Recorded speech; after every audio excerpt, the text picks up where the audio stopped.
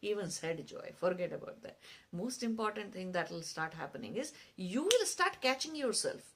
Oh, why am I thinking like that? Oh, why am I feeling like that? Oh, let me not feel this sad. What is there to be sad about? What is there to be so guilty about? Then acceptance of yourself will happen to you.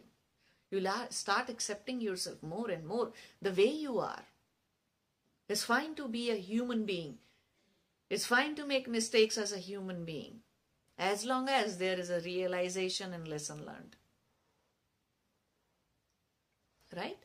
So the transformation, subtle transformation that will happen within you, that is the end result of dhyana. If no transformation has happened in you, I don't know where you are in dhyana.